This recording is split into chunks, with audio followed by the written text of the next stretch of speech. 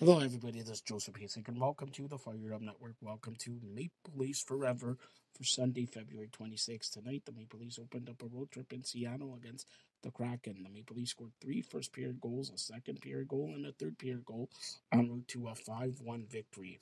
With the win, the Maple Leafs are now 38-15-8, while Seattle's 32-22-6. Scoring for the Maple Leafs tonight, Giordano his fourth from Liljegren and Nylander. Tavares his 27th from Nylander and Hall. Liljegren his fifth from Mitch Marner and Michael Bunting. Austin Matthews his 27th from Marner, and Austin Matthews once again his second of the game, 28th of the year from Marner and Bunting. The Maple Leafs outshot Seattle 33-26. Austin Matthews 2 goals, Mitch Marner 3 assists, and Samsonov made 26 saves.